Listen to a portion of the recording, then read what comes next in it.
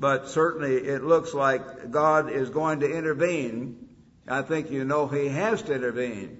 How long before the Creator of heaven and earth intervenes, where they're having more and more of this same-sex marriage? And in the paper today, they had more stuff coming out, more information about these transgender people, transvestites, and all these weird people.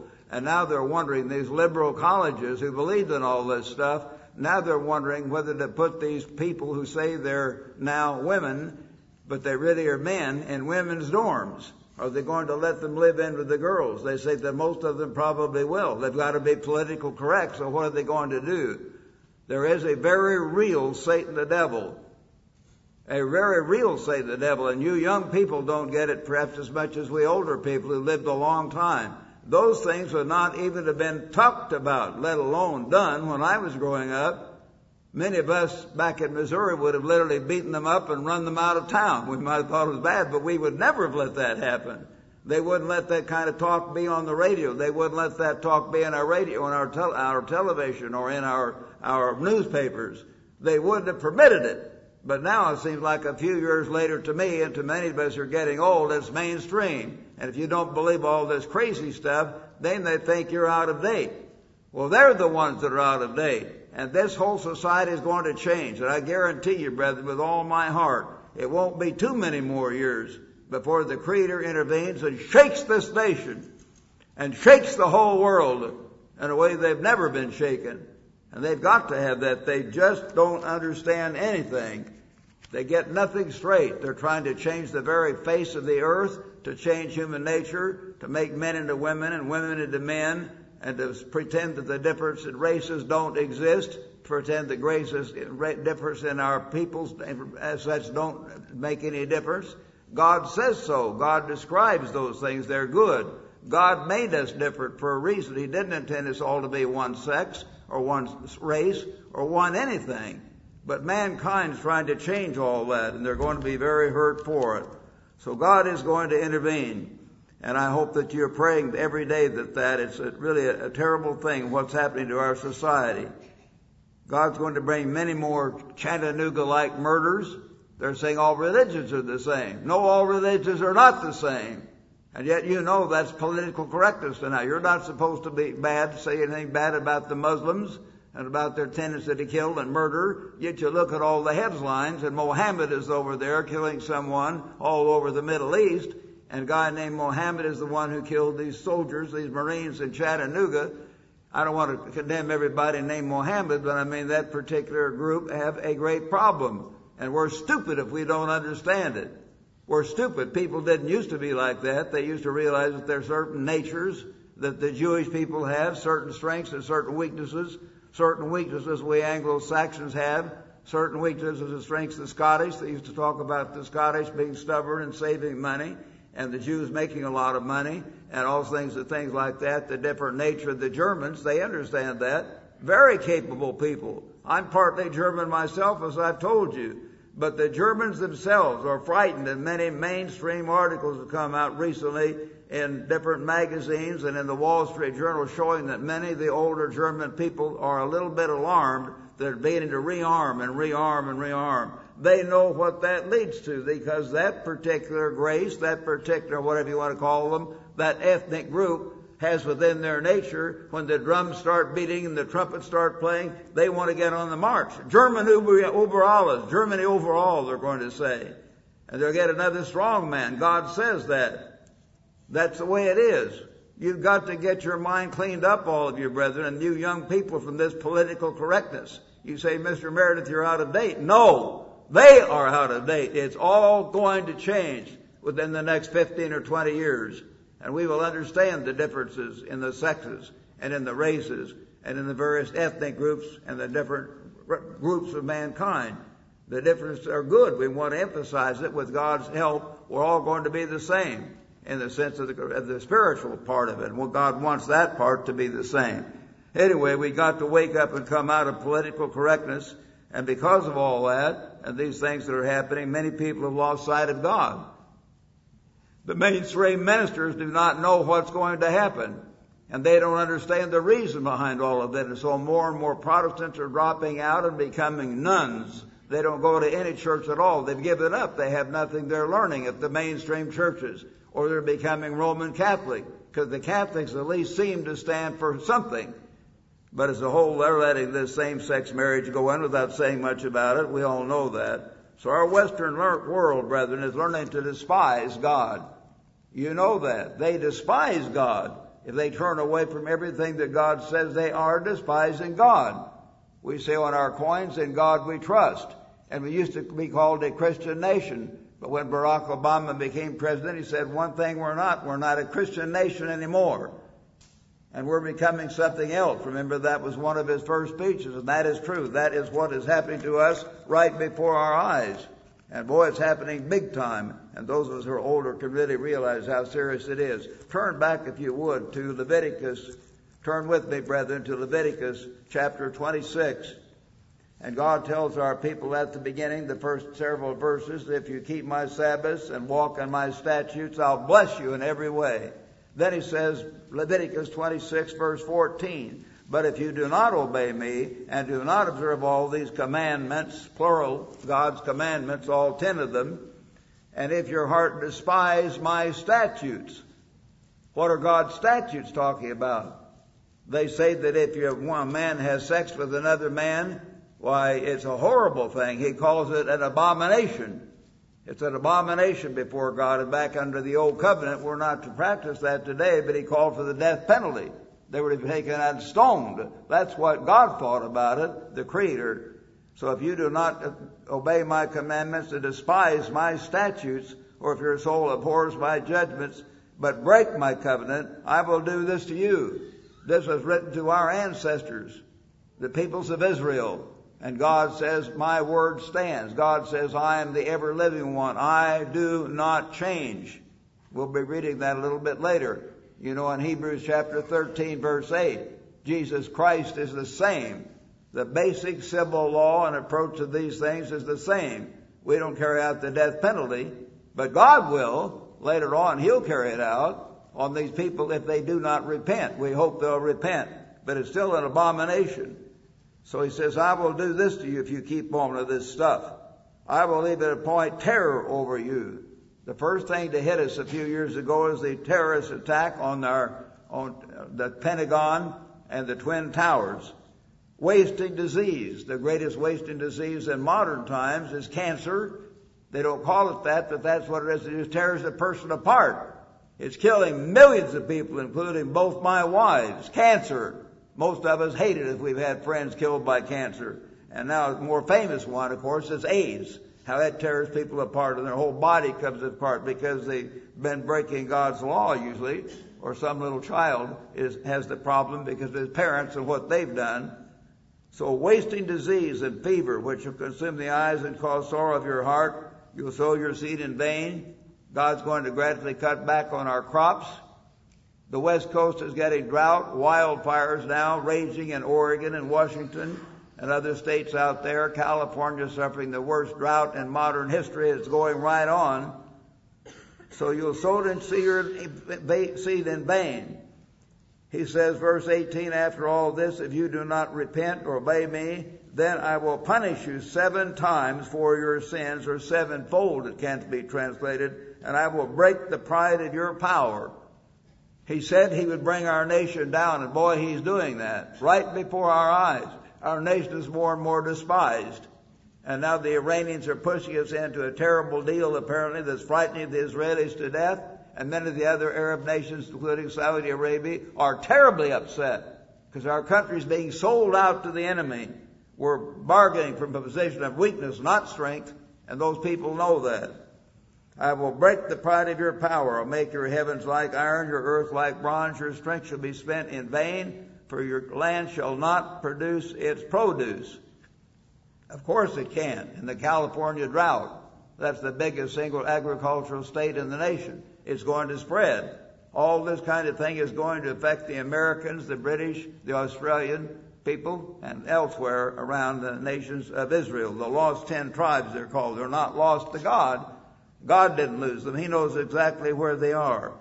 These things are happening. God's word stands. God's word stands. He's doing what he said he would do. God is real, brethren, and He's very real. His Word is truth. We must learn to rely on God's Word. These massive things that are happening are just what Mr. Armstrong said would happen when I came to college back in 1949. I've told you about all the other specific things he said. We would lose our sea gates. The Eastern European nations would break free from the Soviets. The Berlin Wall would come down. He said that years and years before they happened. Many other things. The only one saying that. Why? Because he was keeping God's law. A good understanding have they who keep His commandments. These other churches did not understand that. They still don't understand it. They won't understand until Christ comes back and opens their mind, or until they repent. But these things are happening. God's Word is real. And you must rely on God's Word. God will do what He has said that He will do. And I'm a living witness to that, having heard Mr. Armstrong say those things in person all over the British nation and all over America on campaigns, where I heard it back in 1954 in person, night after night. In Hebrews 10:35, notice this: we've got to learn to believe God's Word. Yet many of us here in this room have a lack of faith. We do. A lot of you don't think about it, but you have a lack of faith. Our church as a whole has a lack of faith. All of God's people today around the world have a lack of faith. We're not getting the spiritual power that we used to have, and we need to understand that. So turn, if you would, at this point with me to Hebrews chapter 10. Hebrews chapter 10, and I'm going to begin reading here in verse 35. Hebrews chapter 10 and verse 35. I got to get. Here he says in Hebrews chapter 10 verse 35, therefore, he's told the brethren, do not cast away your confidence, which has great reward, for you have need of endurance. Patience, hang in there. Endurance. So that you, after you have done the will of God, you will receive the promise. For yet a little while, and He who is coming will come and will not tarry. Yes, Christ is coming. Again, that's unreal to some of our own brethren, I think. We talk about it. Billy Graham talks about it. A number of Protestant ministers talk about it, but most of their people, they go on as though that's never going to happen. And many of our people the same way. Just a lot of nice words, I guess. Christ is going to come and will not tarry. Now the just shall live by faith. But if anyone draws back, my soul has no pleasure in him. Brethren, if you draw back from faith, God has no pleasure in you. As we see these massive things happening in world events, we'd better believe it. We'd better believe that God is alive, that God is real, that He inspired this book. There is a real God, and we've got to be willing to believe what He says in the Bible. And many don't really believe that. Their whole lives show that, to believe it. So a little while, and He who is coming will come, and the just shall live by faith. Live by faith all day long. And brethren, every phase and facet of your lives. But if anyone draws back, my soul has no pleasure in him. But we are not of those who draw back to perdition or destruction, but of those who believe to the saving of the soul. Some of you may say, you talked about faith 2 weeks ago. Well, I'm going to keep talking about it. I told you we're going to have a crusade for faith in this church. We are. We'd better believe it. And I hope you'll join with me in that. Focus on that. I sense if I am God's servant and you believe I'm God's servant and you believe this is God's church, God is guiding me to try to stir up the faith of our church. And we better concentrate on faith, and we better grow in faith. We better believe that God is there, really there, and believe what He says in His Word and not water it down, and put His Word into practice in every phase and facet of our life, because we believe that God is there, and we believe that His Word is true, that He will back up what He promises and what He says, whether it's a promise or an indication, a prophecy of punishment for disobedience or whatever it is. We believe His Word. We have faith that this is the Word of God. Faith is the evidence or substance of things hoped for, the evidence of things not seen. You don't see it once you get the result of your prayer, you don't need faith anymore. You must believe that God is there, and when you see a promise in this book, you'd better start believing that is real, that is going to happen. When God says, you do this and I'll bless you, you've got to believe that that's going to happen. And I hope all of you begin to think about it in every part of your lives. I've told you before, the major things are obvious. We know that if we kill, it's going to cause trouble. If we commit adultery, it's going to cause trouble. If we do something big. But you've all got to get down below the biggest things that should be more obvious even to a carnal mind. God indicates in the Bible that, for instance, a woman ought to nurse her babies. That's a very clear example. Yet the doctors came out in my mother's generation saying that was not good. And my mother used to be very with it, and she'd say, they say. And I finally told Mother, I said, they saying seems to change every 5 or 10 years, and what you read in the paper changes. Then later they'd realized it was best for a woman. Why? Because God made us right. He didn't make us bad. When he talks about a woman nursing her babies, it's an indication that's good. It was always put into good context. God commanded Abraham to circumcise Isaac. They started circumcision way back before the law of Moses. He said that's good. But again, doctors by the hundreds of thousands were telling people it's not good, it's dangerous for a little boy, it's painful, unnecessary, barbaric.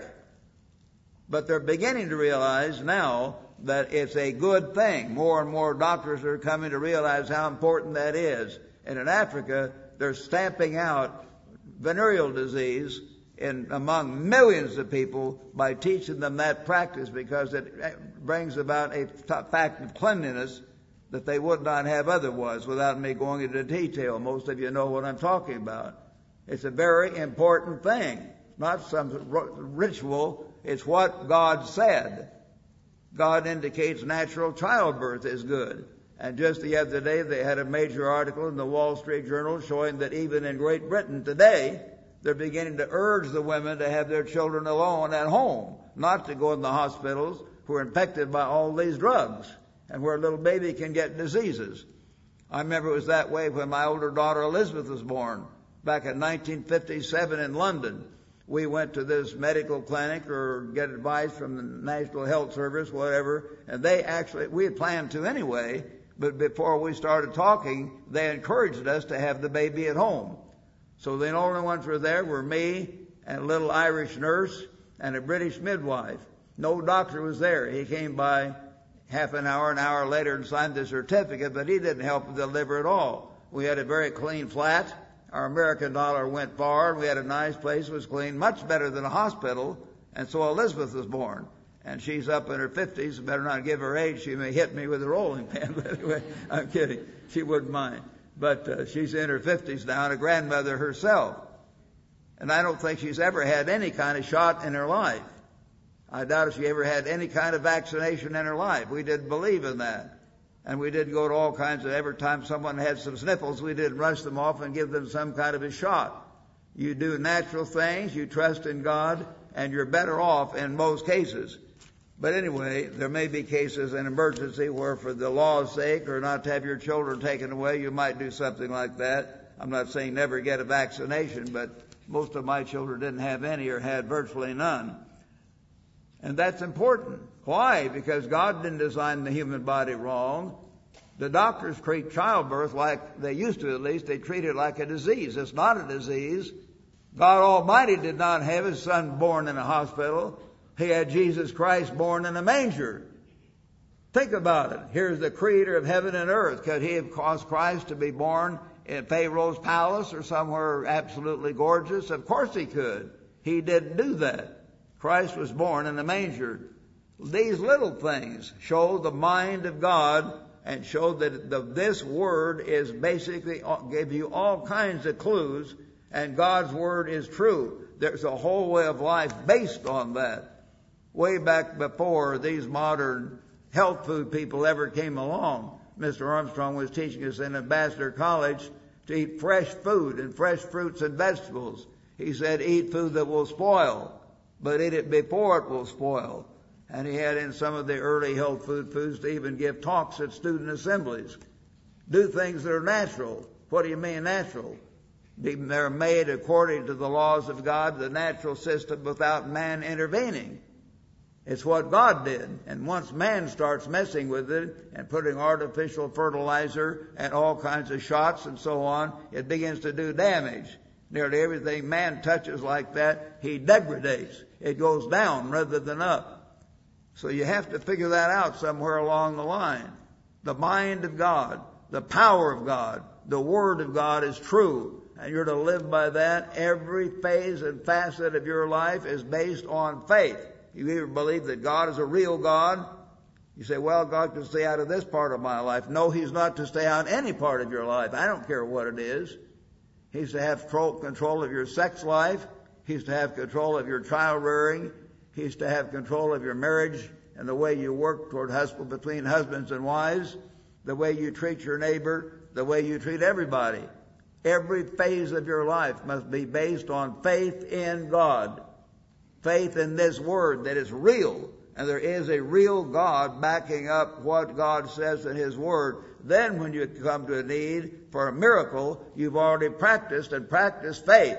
You've learned to believe that God's Word is right, that God's way is right, and He will do what He will say, and He will back up His Word every time. That is, if you do your part, of course. And sometimes you're told to have faith. Jesus said again and again through the Gospels, you know this, He told the blind men that came to Jesus to be healed, and many, many others, according to your faith be it unto you. Can you really believe? Well, brethren, many of us do not really believe. We're not even commence to have the healings we used to have back in 1949 and 51 and 55 when there was a whole atmosphere of faith in the Church of God. And that's been gone for a long time. A lot of you newer brethren, by newer I mean even the last 15 or 20 years, you didn't live back then. You didn't see that. I did. Mr. Armstrong radiated faith. He had a lot of faults, human faults, but he radiated faith, and people sensed that, and it gave them faith. And there were more healings over and over and over again. I've told you about many of them. Dick Armstrong healing Howard Clark, who sat right over here Sabbath after Sabbath when I was preaching in the wheelchair. A quadriplegic having terrible shrapnel wounds from the Korean War. You say he should have gone to a doctor. He went to dozens of doctors. He had the top doctors in all the naval hospitals all over. They gave him everything they could. He was a cripple for life until Dick Armstrong prayed over him. Pentecost weekend, 1958. And that very day he was healed. I've told you that story, so I better not tell all the others. I've told you 10 or 15 of them over the years. I don't want to bore you, but God is real. I knew Dick so well it made it even more real to me, because he's the one that took me to Europe, and we spent 3.5 months together back in 1954, going all over Europe, and all the other things I did with him, hundreds of meals with him and fellowship. And here he prayed for Howard Clark. He said Dick was a towering spiritual leader. Well, I love Dick. I talk good about him all the time. And I know all my friends know that, but he was not terribly strong. Mr. Armstrong said he grew more in that last week of his life than all the rest of his life together. I know that. That he was in the hospital dying, and so he turned to God. He wasn't some evil guy, but he just was not terribly strong. And God dealt with him and drove him to his knees and drew him closer to God than he had ever been before. And his father said that a number of times. And I can concur with that as one of Dick's best friends. And we were best friends. After Dick died, where did his wife go? Where did Lois go? She came and stayed in my house. I was taking Dr. Benjamin Ray on a baptizing tour, and so she came and stayed with Margie in my house because we as a couple were so close. We were so close. So I loved Dick. I'm just saying you don't have to be a spiritual giant. A minister does not have to be a spiritual giant to heal you. If he's a servant of God and he believes in God and you believe in God, you can be healed if you believe. You've got to believe in this Word. Many other things can happen to you, and God will intervene in your life if you do your part and if you believe. And I've seen that over and over, and I've been in God's church now for almost 66 years. These things happen, brethren, and they've happened all over the world among God's people, and most of you know that, but it's still we don't have that radiant faith that we ought to have and must have. So faith is the evidence of things not seen. He says down in verse 5, by faith Enoch was translated so that he did not see death. Some people read right over there. I'm sure the most Protestants did. I did when I was a good Methodist and president of my Sunday. I just thought, well, that's just one of those Bible stories. To me, it didn't have any meaning at all. But God said that. God took this man away. And apparently he was preaching righteousness. Probably God took him away to protect his life some way. It doesn't say how it got him out of there. God translated him before his testimony. Translation, he had this testimony that he pleased God. He obeyed God. He put faith in God. But without faith, it is impossible to please him. For he who comes to God, please, brethren, believe this. He who comes to God must believe that he is, and that he is a rewarder of those who diligently seek him. God will reward you, and God will reward me if we diligently seek God. You notice that word diligent, and notice the word seek. I know I've come to several times in my life where I realize I've gotten away from God, and I have to start studying and praying and fasting and literally seeking God again. You go after God with hammer and tongs if you sense your spiritual life is lagging. And you start drinking into this word and feeding on it and drinking into it, thinking about it, praying about it. And you start meditating. You start fasting and crying out to God. God, help me. Rebuke Satan. Take these attitudes away. Get rid of them. Only you can do that. And you cry out to God. If you seek God, God will hear and God will answer. He always has, he always will. But it shows how he that's going to please God must believe that he is, and that he is a rewarder of those who diligently, not half-heartedly, but diligently seek him. I've told you this before. Mr. Herbert Armstrong said a number of times he thought that one of the biggest problems of the prayers of God's people as a whole was that they did not put their heart in their prayer. That's the term he used.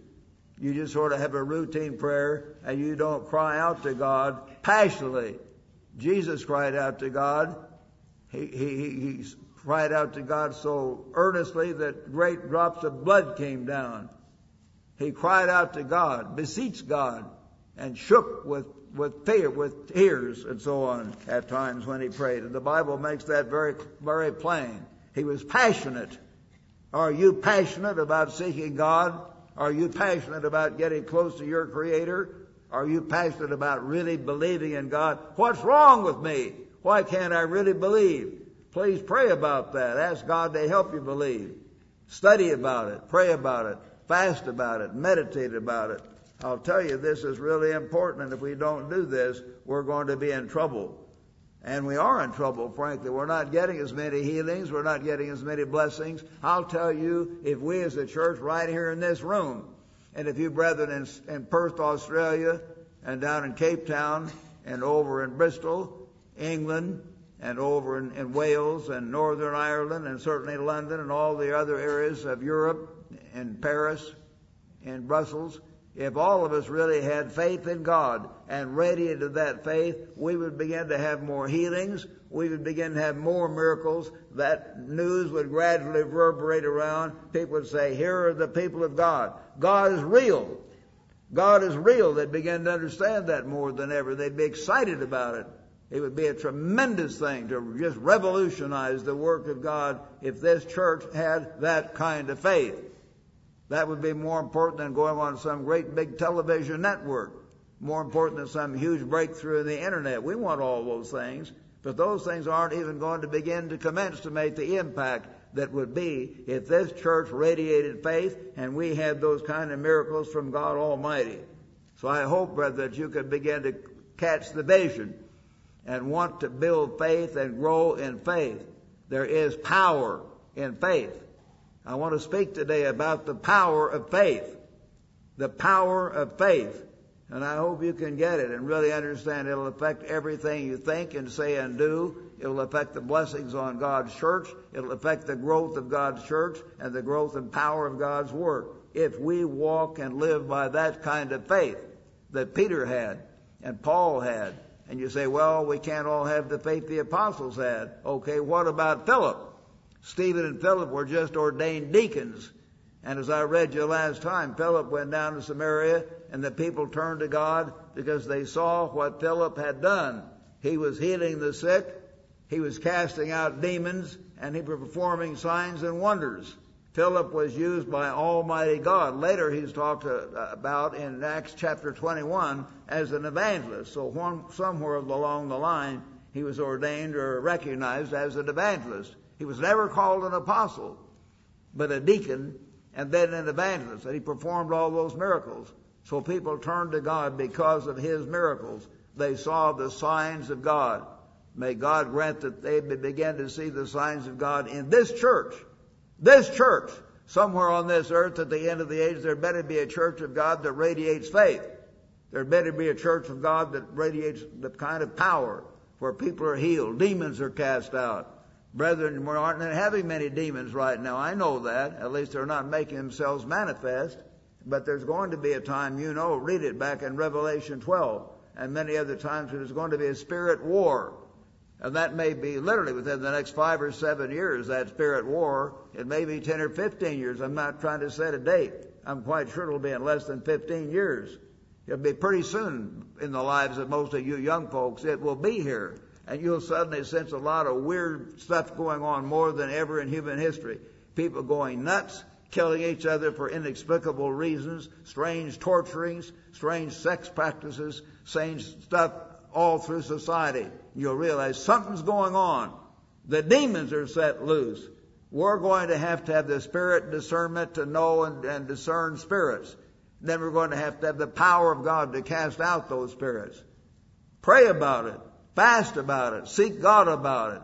And God will give us power way beyond what we've had before. So I hope you can all understand that and get with the program, so to speak. Turn with me, brethren, now to Revelation chapter 3. Revelation chapter 3. And I want to begin reading here in Revelation 3 and in verse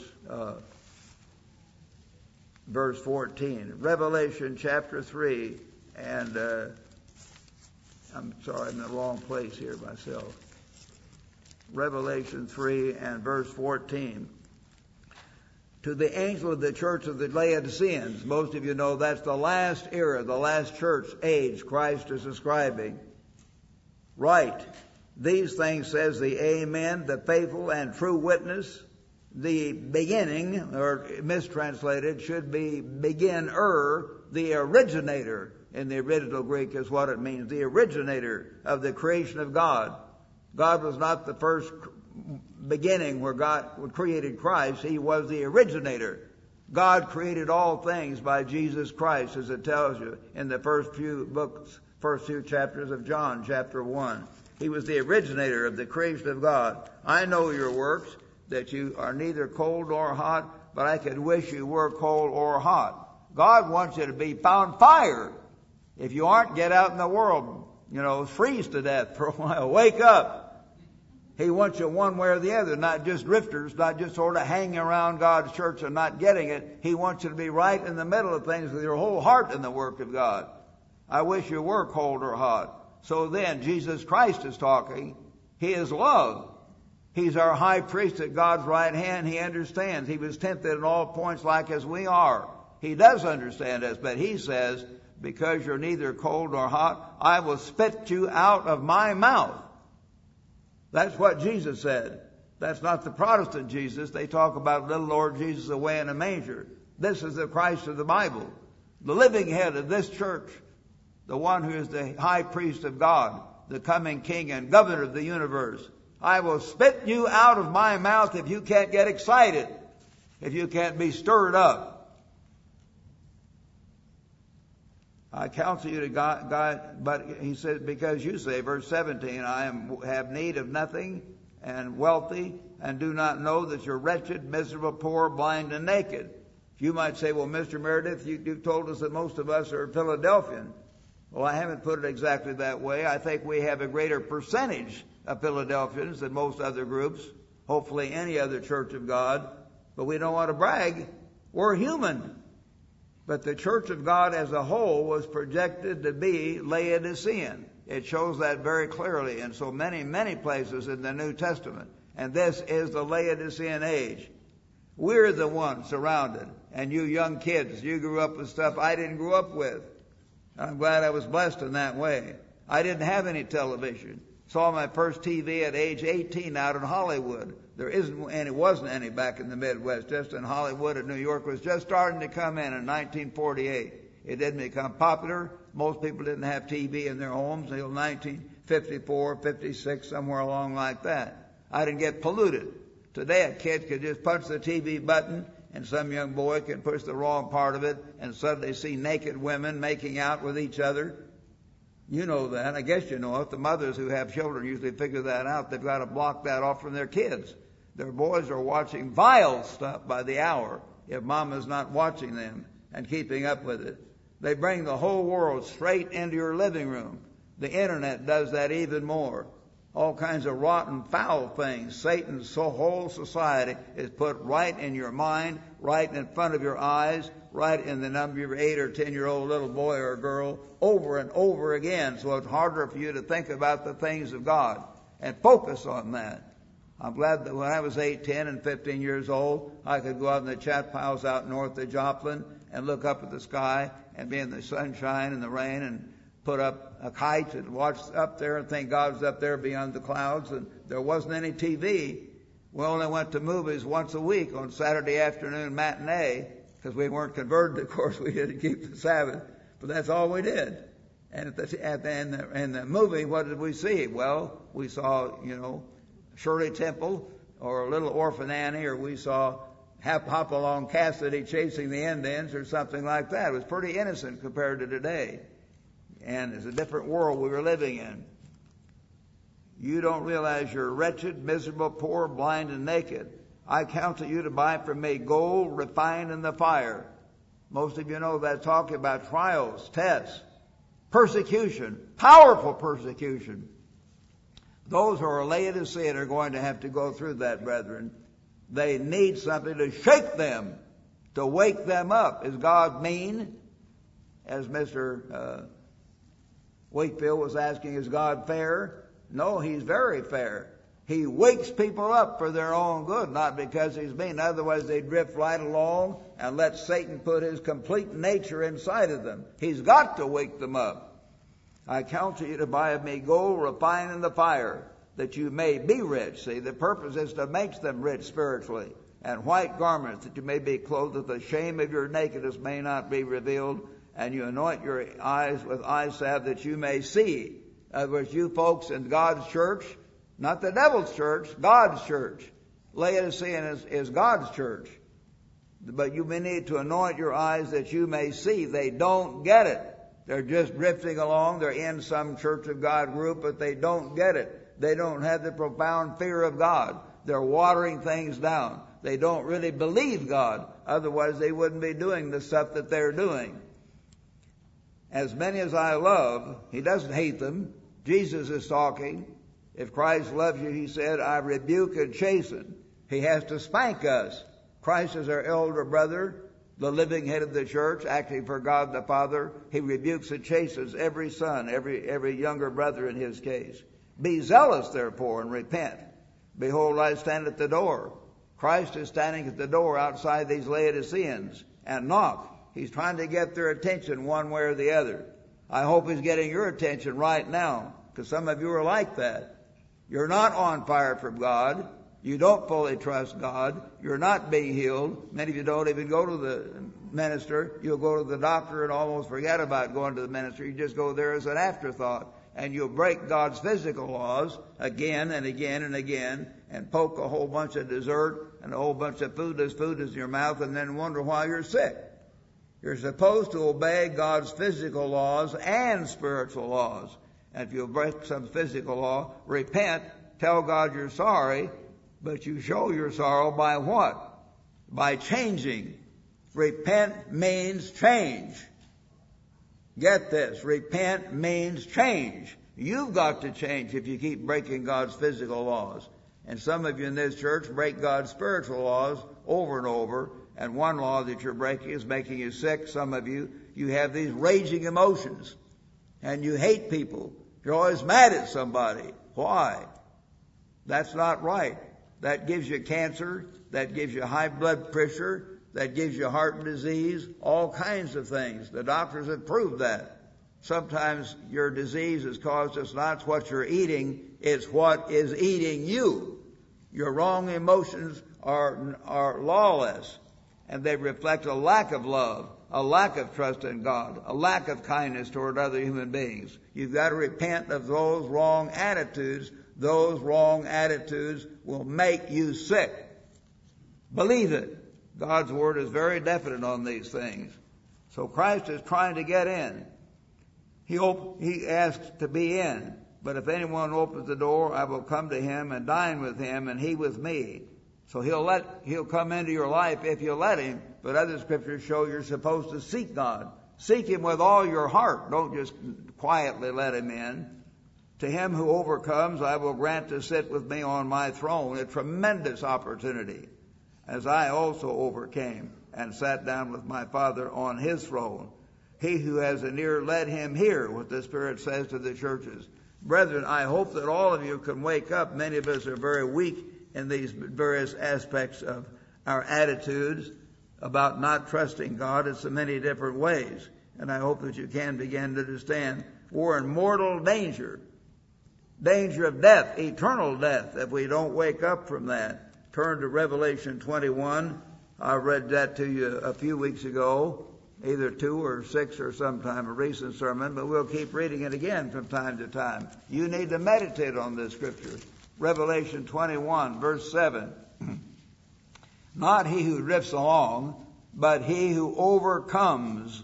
Really overcome yourself, overcome the world, overcome Satan the devil. He who overcomes shall inherit all things, and I will be his God, and he shall be my son. But the cowardly, they just can't believe God, and they're afraid of obeying God. Well, God's not fair, and God's this, and God's that, they'll say. The cowardly, notice, unbelieving. The second thing God's put in here that he's really down on are those who lack faith. Those who not really love God. They think they love God, but if you love God, you'll believe God. You'll know he's there. You'll know he's right. Therefore, you will do what he says. You will do what he says as an act of faith. The unbelieving, abominable, murderers, sexually immoral, he puts them right along with the unbelievers and the idolaters and so on. They will have their part. It is part of their part. Notice, in the lake which burns with fire and brimstone, which is the second death. The unbelieving and cowardly, they just can't make themselves trust in God. Cowardly. They don't believe that God is there, so they rush to the nearest human solution. And over in the Old Testament, God shows that those who did that often died prematurely. Mr. Armstrong had that in his booklets, and most of you older brethren have read them. I certainly have. I've been rereading that too. It's powerful. Cowardly. They can't trust in God, and they're afraid of putting their trust in God. So we're in mortal danger if we don't really learn to do that. But again, in Hebrews 10, if you turn back there again, in Hebrews chapter 10 and verse 38, he says in verse 38, now the just shall live by faith. You don't just have faith once or twice, you live by faith. It's a way of life all day long. That's what you live by. You live by breathing air every day. You live by eating food and drinking water every day. And you'd better live by faith every day of your life or you won't be in God's kingdom. I mean it. You won't be there. The just shall live by faith. But if anyone draws back, they're cowardly. They're unbelieving. They draw back. My soul has no pleasure in him. But we are not of those who draw back, Paul writes, to those early Christians in Israel who draw back to perdition or destruction, but of those who believe to the saving of the soul. So again, we've got to really learn to reflect that faith and believe God and walk by faith in every part of our lives. So I hope we can all think about all the facets of our lives. We're to live by faith in every one of them. We should have the fear of God and the faith that God is there, the faith that God is right, not to commit immorality, not ever to commit adultery and cheat on our mate. It's a horrible thing. It's a cheap, rotten thing. But millions and millions of men and women do that every day in America. You know that. It's not, and in God's church we have it from time to time. And fornication is part of adultery. Young people going out and having sex before marriage. You're cheapening your future marriage. You should believe, you say, well, I want to have fun. Well, yes, all of us want to have fun. Everyone has a good life. You're going to have the greatest sex, being very plain, but the greatest joy and the greatest fulfillment if you use sex the way your Creator said to use it, in marriage. And a man is to delight in his wife. And he's to be enraptured with her love. It tells you that back in Proverbs. He's very plain about it. I won't read all the scriptures. Some of you know what it comes to there. You're to love each other, to cherish each other. You're one flesh in every way after you're married, but not before you're married. And God will give you a great deal more joy if you don't cheapen that by dragging sex right through the sewer pipe. So you drag that whole thing that God intends to be a beautiful relation between a man and a woman and to bring them together, and you drag that through the sewer pipe, and then you say, well, that's not very good. That stinks. Well, anything dragged through a sewer pipe stinks. Yes, it does. You might get some temporary pleasure, but it's not going to be right. It's not going to be good in the end. And the whole society will break down if people do that kind of thing. So by faith, you obey God in staying clear away from every form of immorality. You have faith to believe that when God says He will bless the Sabbath keeper, and I'm not going to read all these scriptures, most of you know them. Read back in Isaiah chapter 58. Isaiah chapter 58. He will bless the Sabbath keeper. He blesses us if we keep holy His day. You're not to think your own thoughts or do your own works on the Sabbath day. God makes that very plain in Isaiah chapter 58 and many other scriptures. Do you have faith that God means that? I do. I don't have it perfectly, but I think many of us do, but some really don't get it. Therefore, they do what? They'll watch ball games. They'll watch Hollywood movies. They'll watch violent movies. Some of our leading ministers in the past have done that. Some of you know about it. I won't mention their names, but they'll actually watch some of these rotten things right on the Sabbath day. They're not in our church today, by the way. I'm talking about worldwide toward the end as it got worse. They didn't have faith that the Sabbath is a holy day, and their behavior showed that. You believe that God made this day holy. Today is a holy day. You try to keep it holy by the thoughts that you have, by studying God's Word in the morning on the Sabbath day, by getting in extra prayer, extra meditation, to try to walk with God more on that day. It's all right to read the paper and see the world news fulfilling prophecy, but I probably read the paper more than I should, frankly. That's a hobby, and I just get to reading it. I don't read the funny papers or the sports page, but I just read the paper sometimes. That's a sin I have, as I need to repent of. Sometimes you get yourself hooked, watching even news on TV. I don't do that on the Sabbath, but other nights you just watch a lot of stuff. It's more than you need. But it's all right to watch world news and all right to watch certain sports through the week, of course. But on the Sabbath day, it's a holy day. It belongs to God to think about the things of God. But if you do break those things, then you're dishonoring God. You show that you don't believe what God says. You're showing God by your actions that you despise His Sabbaths. You despise His holy days. You trample your dirty feet all over the Sabbath. Why? Because God is not real to you. And therefore you will watch that kind of stuff on the Sabbath day or do other kinds of things to show that you treat His Sabbath or you treat His holy days cheaply. Many things like that. Another thing that many of God's people do, you will steal from God. You will literally steal from your Creator. Turn with me back to Malachi. Some of you know what I'm going to read, but a lot of us read it and then just try to pretend it's not there and don't pay any attention to it. But you'd better pay attention to it. It is very, very important. And God makes it in this sort of a bridge book right between the Old Testament and the New, and certainly it's talking to us today in every way. Back in Malachi, and it's in chapter 3. He says in verse 8, chapter 3 of Malachi, verse 8, will a man rob God? Think about that.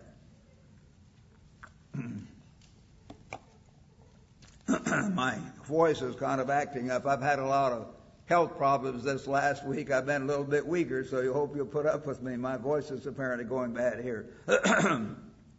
Will a man rob God? Yet you have robbed me. But you say, in what way have we robbed you? Here's how you steal from God. In tithes. Some of you tithe barely.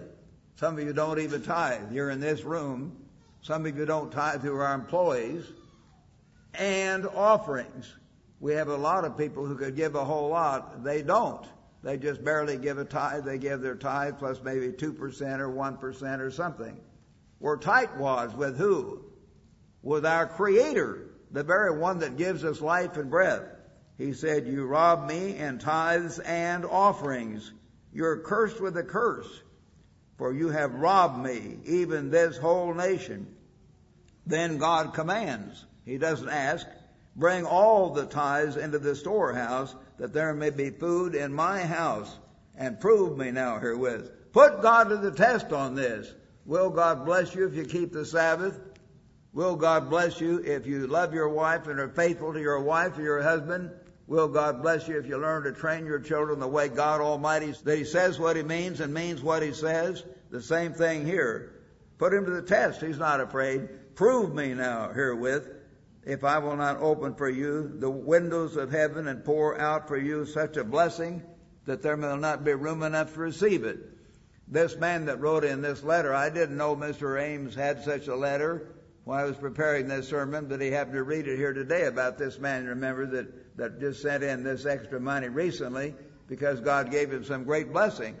He sent it his tithe, and apparently it was one of the first times, and he was very, very enthusiastic and grateful because God's immediately blessed him. But when we obey God, brethren, think about it. To the degree we obey God, to the degree we trust in God, God does bless us. And someday I will die. And some of you smart alecks out there, you may say, well, God didn't let Mr. Meredith live on. He's punishing him. Yeah, punishing me after 85 years traveling around the world, having 2 beautiful wives, having all kinds of opportunities to serve and do interesting things for 85 years. That's not punishment. Some weird guy got out. I heard of 2 or 3, but one talked to me or wrote me and called me. I forget what it was, and talked about God's judgment on Mr. Armstrong when Mr. Armstrong died. I thought, what? Mr. Armstrong died at age 93 and a half in his own home, sitting in his wife's favorite chair, and had a magnificent life, serving God's people, meeting kings and emperors all over the world, had 3 homes and all the blessings he had. No, if that's punishment, give me some of that punishment. I'd like to live 8 more years and have those kind of blessings. No, he was not punished at all. Magnificent blessing on that man that really started this work. And God did bless him. He made human mistakes. But brethren, again, I want to tell you, that man had faith. He radiated faith. When I talked to the early brethren up in Oregon, when I went up there to pastor the Portland church, and talked to Close Shippert, Deacon S., and her wife, her husband, Arch Shippert, Mr. and Mrs. Starkey. Mrs. Starkey was the first paid employee of the work of God. You'll read about her in Mr. Armstrong's autobiography. Old Mrs. Johnson down in Oregon City, and many other people who'd known Mr. Armstrong and Mrs. Armstrong, and they called them sometimes Herbert and Loma. We didn't have as a formality as much back there, but they loved them. And I would check up on Mr. Armstrong. I came from Missouri, the show me state, and I was still kind of new, and I just wanted to be sure. I said, did these things really happen? And they said, yes, they really did. Some of them saw those healings. They saw how Mrs. Armstrong was sick unto death a couple of times and how God healed her. They saw how Mr. Armstrong walked over the hills of Oregon and had to put pasteboard in his shoes. He didn't have the money to get the shoes half soled. He didn't have enough money to eat properly. But God always took care of him. God always took care of him. He always had enough to eat. He never starved. And God blessed him. God healed through him. He radiated faith. And the brethren, when they told you those stories, I mean it. I sensed that these people were kind of inspired when they told me about these healings and these blessings that occurred back then. They had a sense that it really happened, kind of inspired them. How this man and his wife, who had a different way of life than most of them were very humble folk. But Mr. Armstrong had a certain degree of education, had been with high-level chairman of big banks in Chicago and New York and all kinds of things. But he got down and prayed with them on his knees in their house, and many of them were healed. And they knew it. They saw it. God was working because he was humble at that point. He was crying out to God, serving God, believing God. And God answered in power. And that's what got this work going. This is a work of faith, as Mr. Armstrong said. And I want us to continue on as a work of faith. No, God says he'll bless you. He says in verse 11, I have rebuked the devourer for your sake, so he will not destroy the fruit of your ground, and so on. God will bless your crops. In Mr. Armstrong's autobiography, some of you young people try to get a copy of it. Read volume 1, especially. Volume 2 talks about me about 5 times, and that's encouraging to see my name, but I'm not in volume 1. It's far more important, though, to read volume 1, because that's the early part he wrote completely himself and talks about how God called him, used him, blessed him, heard prayers. That is an inspiring example of faith in that volume 1 of the autobiography. It is a faith builder. Grow in faith in every way you can. I gave you 5 reasons how to grow in faith last time. But use those things. Use those tools and grow in faith. So I hope that you will. And so then people will say, though, some of you have felt in your heart, many in God's church felt after the bad things happened in the church back in the 1970s, and one young man had his sins come out, and people got discouraged, and they didn't trust him, and they didn't trust Mr. Armstrong as much. Well, there were mistakes. God was allowing human beings to make mistakes. You say, how could it be God's church? Well, how could Israel be God's kingdom when the king of the kingdom got this woman and committed adultery with her and then sent her husband into battle to get him killed? Do you follow me? Do you follow me? God allows his servants to make mistakes. But then David's son died prematurely, and he begged God for a week on his face in prayer and fasting, and God allowed that child to die. And then God told David, violence, wars, troubles will never leave you from now on. And sure enough, the rest of David's life, he had those as a punishment. But because he cried out to God so hard and was so good in that job, for that reason, God in perfect wisdom left him there, but he punished him because of that horrible sin. You read Psalm 51, you newer brethren. If you haven't read it, read Psalm 5:1, David's prayer after his sin. He says, I don't have anything to excuse myself. I'm guilty, totally guilty, he told God. Clean me up and scrub me out, David said. And he meant it. So, brethren, God's real. These things come on sometimes, and God allows problems, but he's still God. So people say, well, I don't know about God because God doesn't bless us every day after we put faith in him. Of course he doesn't. He'll try and test you. He'll work with you. But God says in verse 13, your words have been harsh against me, yet you say, what have we spoken against you? And some people in the church have said, it is vain to serve God. What profit is if we have kept his ordinance or walked as mourners? In other words, been fasting and all. So now we call the proud blessed. Some people think the proud are very blessed because they have more money or have this or that. For those who do wickedness are raised up, yet those who tempt God go free. God seems to be allowing the wicked to prosper. He does that for a while in this world, but he's testing us. But in the end, he will bless us with all eternity. And he will bless us specifically by healing, by divine intervention, by better homes, better families, better marriages, all kinds of stuff, to the degree that we put our faith and trust in him. You say, well, I put my faith and trust in him, but then you cheat on your wife. I put my faith and trust in him, but you steal God's tithe. You won't tithe, then you won't give generous offerings.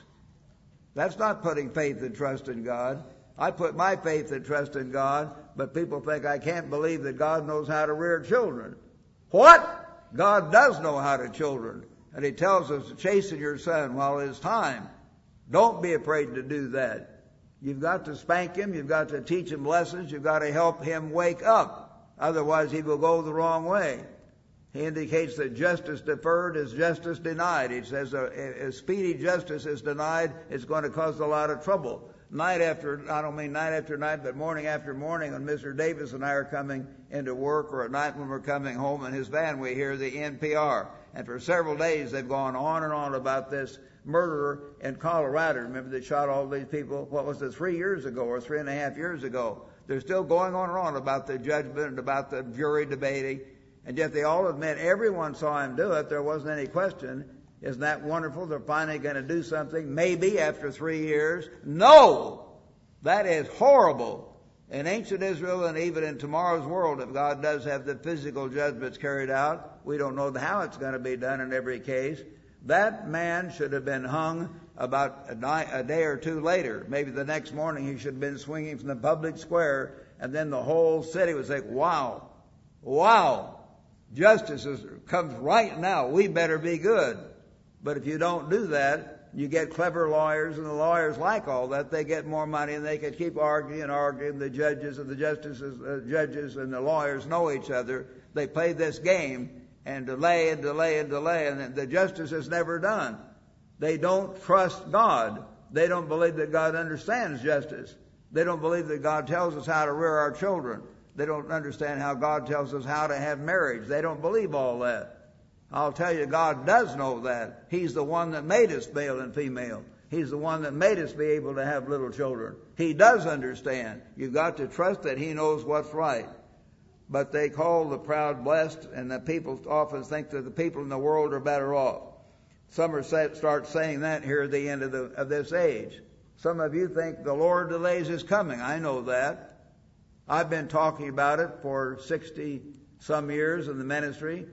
I guess I've been in the ministry a little over 63 years since I started out full time, and I've been telling that since the first month. I can say, well, it's been 63 years that Christ is not here. Well, Abraham started obeying God way back 3,500 years ago, but he knew Christ was coming, but he didn't know when. He didn't know when. He put his trust in God, and he believed in that there would be a city whose builder and maker is God.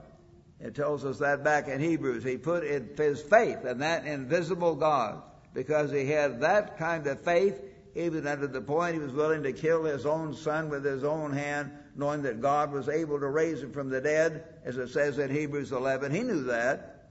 He was sure God would take care of it, but he thought, I might have to kill him first. He let Abraham literally get his hand with the knife and just ready to move quickly and slit his son's throat to bleed quickly to death, so it wouldn't suffer, no doubt. Abraham was ready, and 2 seconds later, Isaac may have been dead. Suddenly this voice comes out powerfully. Stop! Don't hurt the lad. He sees this ram caught in the bushes here nearby, and realizes God has provided another sacrifice. And God then says, because you've obeyed me, you really fear God. I will bless you with every blessing and bless your descendants, and you'll have the gates of your enemies and all the rest of it. Wow! All back there in Genesis 22. Those things happened. Do you believe those things? Do you believe those things? I don't have perfect faith, but I believe it. I think that absolutely happened. God did do that. And God is testing you and me right up to the last minute. Sometimes it seems like He's not going to heal. He's not going to answer. But He will if we put our faith and trust in Him, unless He has an overriding purpose to allow some people to die. He allowed my wife to die recently here, but she was up near 70. It doesn't say you'll all live to be exactly 70. Remember back in 2 Kings, I think it is, it shows how Elisha died of the disease with which he died. And he was perhaps less than 70 years old, it indicates. Was he being punished? No. Just after they buried him, remember, some Arab traders, Ishmaelites, came by, and a man died among them. They lowered that man's body down, and when that body touched Elisha's body, he was revived supernaturally. Showed the power of God, the power of faith. God was there. Yet he let Elisha die. He let a number of his servants die before they were age 70. You die about age 70. About age 70. Most people do die between age 65 and 85. If they live beyond 85, they're really living on borrowed time. And any time beyond 70 is borrowed time, of course, technically speaking. You're very blessed. God is good. He will always keep His word. So then those who feared God and who obeyed God, who did the things God warns us about in this book, being faithful to your wife, to not break the covenant you've made with the wife of your youth, to not steal from God by stealing tithe and so on. Then those who feared the eternal spoke to one another. Verse 16, and the Lord listened to them. So a book of remembrance was written before Him for those who feared the eternal and who meditated on His name. Do you meditate on God's name? God is there. Christ is right now at God's right hand. He's watching us in this room. There are perhaps more of us in the true church of God meeting at this particular time than anyone else. I don't know that, but perhaps there are. Over 250 of us here, 275, I guess. So this might be the largest single group on earth at this time. Of course His eyes are on this place. He knows where we are. Every hair of our head is numbered.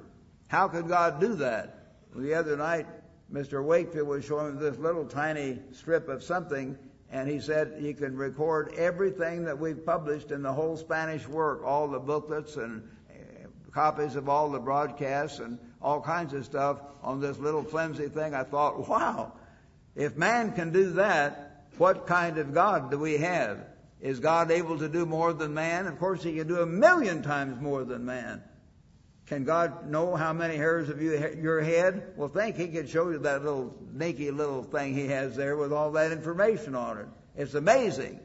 Yet little puny men on earth, little worms crawling around and strutting and thinking how important they are, they can do that. And the great creator of the heavens and the earth, the great God that made your mind, the great God that made Einstein's mind and all the other great men of inventors and all so on, He is the one who created this earth. He's the one who has total power.